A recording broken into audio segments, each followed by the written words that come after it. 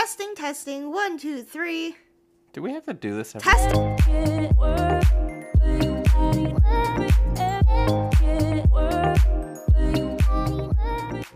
Rise and shine, bitches. Welcome back to another episode of Just a Quick Pinch. I'm your host, Connie Wang. I have a complaint for this week, Jimmy. So, I know you're probably never going to have eyelash extensions in your life, but I just woke up from a nap, and I need everyone to know I feel, so disoriented, and I think part of it is my new eyelash extensions. I feel like when you get eyelash extensions, you kind of feel like there's a curtain around your world. Everything's just ever so slightly a little bit darker. Did you get them too long? No. Yeah, but also my attendings all said, they look really good, and a part of me was like, thanks, and then the other part of me was like, you guys weren't really supposed to, notice that much. I feel like everyone I talked to was like, nice eyelash extensions. I'm like, for once, it'd be nice if someone believed these were my real lashes. I think they're extremely noticeable. Anywho, I hope you guys are having a good Friday morning or whenever you guys are listening to this. You guys, we have some fresh, hot submissions, hot off the press. I asked you guys for some new submissions this week. I am very excited to get into these. Jimmy, are you ready? Yeah, but how come I didn't get to have a complaint about my week? Okay, what's your complaint? The girl at Chipotle was kind of rude to me. Why? Last night. I don't know. She was in a rush. Also, she was saying, what'd you get? And I was like, oh, sorry. What'd you say? Because I didn't hear her because she was talking too quick. Uh-huh. And then she's like, what'd you order? And I was like, what'd you order? Fish fillet. I was like, chicken and queso. But I ordered double chicken. She only charged me for single chicken because she wasn't paying attention. That's good. I recently came across this TikTok video that was how to be more seductive and interesting to people and sultry. And it was you have to talk slower. And me, I talk I'm obviously, if anyone knows, it's you guys. But obviously, I talk a million miles a minute. I think really fast. I talk really fast. If I started talking really slow all of a sudden, I'm like, hey, Jimmy, you'd be like, are you okay? Yeah, we're going to the hospital because you're having a stroke. Yeah, so I don't think that's going to work for me. I am just a fast talker. Anywho, let's get into the questions, Jimmy. Sure. What's our first one? First question of the week. How do you know when it's the right time to make a change? So I feel I actually have pretty good advice for this, harking back to when I was deciding if I wanted to go from pharmacy to dental, if I thought I wanted to stay in pharmacy, blah, blah, blah. So one of the things where I know when it's time to make a change is I ask myself what kind of a place or attitude my decisions are coming from. If you're making decisions that are coming from a very scared place, a very scarcity mindset place, a very lack mindset place, thinking oh, I can't get any better than this, so I have to stay here in this relationship or in this job. I don't deserve anything better out there. I have to stay in this relationship or job. If you're making these types of very self-doubt type based decisions, I would say then it's time to make a change, because all of your decisions in life should be rooted from abundance, positivity, self-confidence, in my opinion. I feel that's the better way to live a more abundant life. So instead of thinking oh, I should stay in this job or in this relationship because I can't do any better, your decisions should be coming from a place of I chose this position because it challenges me, because I believe in it, because I think I can contribute good things to this relationship or career. So yeah, make sure that your decisions are coming from a place of positivity, abundance, and self-belief. I think some additional input I would have is that if you are, it's kind of very similar to what you're saying, but just rephrased, is if you don't have a why for why you're doing a certain thing anymore, you have to really take stock of that and figure out if there is still a why and you've just lost sight of it. Or is it really just that whatever the original why was, why you were in a relationship or had a job or were living in a certain city or something?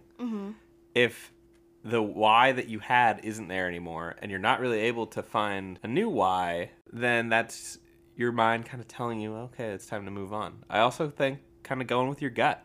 If you have a gut feeling that you need to get out of a situation, sometimes that's just a fight or flight reaction, and if the first time you have a feeling like that, that shouldn't be the time to jump ship.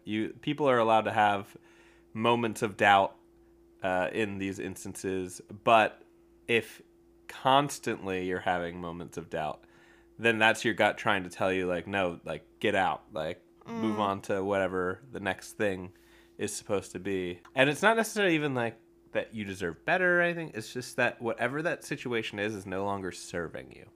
I kind of feel like a lot of people, I always talk about survival mechanisms on this show. I always feel like for a lot of people, they want a change even. Like maybe you know that you need a change, but you're too scared so you're like asking other people for their opinions because you kind of want that validation. I think the big thing is if you're making a lot of decisions also out of comfort, that can also be a sign that you need a change, because even though like we're hardwired for survival, we're hardwired to make decisions that value comfort and like stability and safety. At the same time, comfort isn't always good. Like sometimes comfort means like you're stagnant, or comfort means that you've already exceeded like everything you can get or grow from a position or relationship. And so we shouldn't be chasing so much comfort. It's okay to make decisions that scare you. It's okay to be scared from a decision. It's okay to be anxious about a decision, but ultimately just making sure that you're not putting all your eggs into this like kind of comfort basket, because comfort can only bring you so far in life. Like the best things are on the other side of, I guess discomfort. But yeah, I think that's also a big one. I think a lot of times, like Jimmy said with the gut feelings thing, I think we know when it's time to make a change. It's just we're reluctant to act upon it because for one reason or another, we try to justify like decisions that make us feel more safe. But kind of knowing when you're making excuses for yourself, or knowing when you're asking other people for their opinion because you want that validation that like you should change, that's also something to keep in mind. Okay, question number 2. Tips for living far from your family. I typically try to call my mom at least once a week. Does she call you though, or do you call her? Sometimes she calls me. Sometimes I call her. I think if I'm at a point where I'm missing being home more, I'll probably be the one to call. And then if she calls me, I'm like, "What do you want, Mom?" So I think sometimes the hardest thing about being far away from family is that you lose kind of that mundaneness that you get when you live closer to family. Like when you live closer to family, you know everything about what they're doing like all the time. You're like, oh, they're at this right now, they're doing this. Whereas when you live farther, you kind of lose sight of that. So one way that my family's gotten a lot closer is like in our family group chat. I feel like we're very aware of everyone's weekly traditions now. Like for example, my niece at school every day, she does water Wednesdays where they they live in Hawaii, so like they get to can have a water Wednesday. Yeah, so at my niece's school they do water Wednesdays. They like go to the pool, they swim, they do like weekly activities. So then my sister always sends like these weekly photos to my family, and like it's a fun way to keep up with them, is like knowing their traditions and their like weekly habits. For me, for example, like in the summer, I used to always go to the farmer's market on like Sunday, so I would always send a haul to my family. It's kind of nice establishing that sense of like tradition and like that like weekly habit, like I said, with your family. So even if you're far away, you can still stay in touch with like weekly FaceTime calls or weekly updates on like something, so that they feel like they're part of your everyday life. Have your family send you recipes on like family recipes and stuff that you can make wherever you are, so that way it's kind of like a piece of home wherever you are.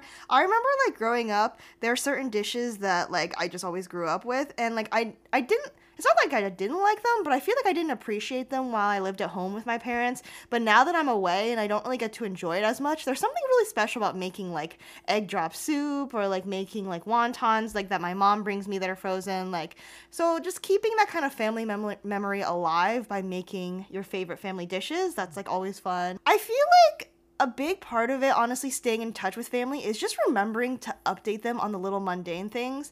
Like, we always remember to tell people, like, oh, when we get, like, a new, like, promotion at work, or when we do this or that, like, big things.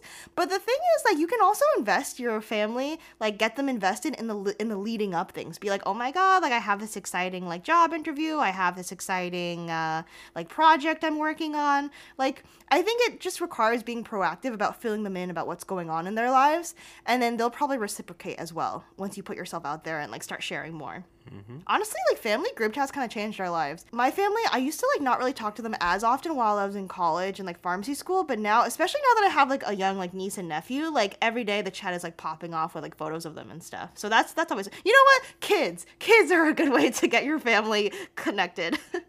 Yeah. I think my family doesn't have a full group chat because Dad has green text. Okay, so first of all, yeah, give everyone in the phone an iPhone. Everyone should have an iPhone. So no green threads. Yeah. Or I guess if you want to be a full-blown Android family, That'll That's keep you together weird. too, because no one else is gonna. That's a tight-knit family right there. Exactly. Solidarity. But for some reason, my dad is an Android guy, and I think it's just because That is so him. He just wants to be not Apple. Right.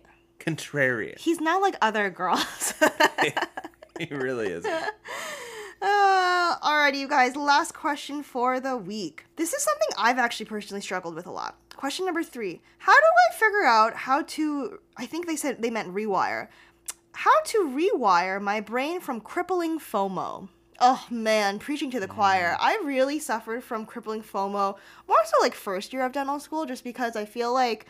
I mean, us as humans are hardwired to like crave connection, and like if we don't have connection, if we see other people forming bonds but we're not forming bonds, like I actually listened to a podcast today that said that it brings people like in their brain physical pain to feel like they're being left out of something, because like the human brain has evolved to like make you think that, because like I said in the cave, during the cave times, like if you were left out of something, like you were gonna die. So in terms of dealing with this FOMO, I think as you get older, FOMO just gets easier to deal with too. Oh my god, wait, I didn't even describe... Okay, I think everyone knows what FOMO is, but I feel like I should explain it just in case my dad's listening and doesn't know what FOMO is. Okay, FOMO is FOMO. Dad, it stands for fear of missing out. I think he knows what it means, but just in case. He's getting cooler by the day just by listening to this podcast. He's gonna get FOMO now. I know. No, if he didn't know what it was, he could have Now blissfully been unaware, and now he's like, man, I do feel like that. Oh no, I don't ever want to think about my dad having FOMO. Nah, he gets invited to all the work parties. Yeah, he just went to like this big conference for work and everything. Yeah. I was like, I hope he's like making friends and like eating good food. You know what's helped me a lot with FOMO first year, especially when I feel like other people would be at these like fun parties or doing these and like I couldn't like go. I would just kind of like keep myself so busy in the present moment and convince myself that this was like the best possible option for me to be here rather than there.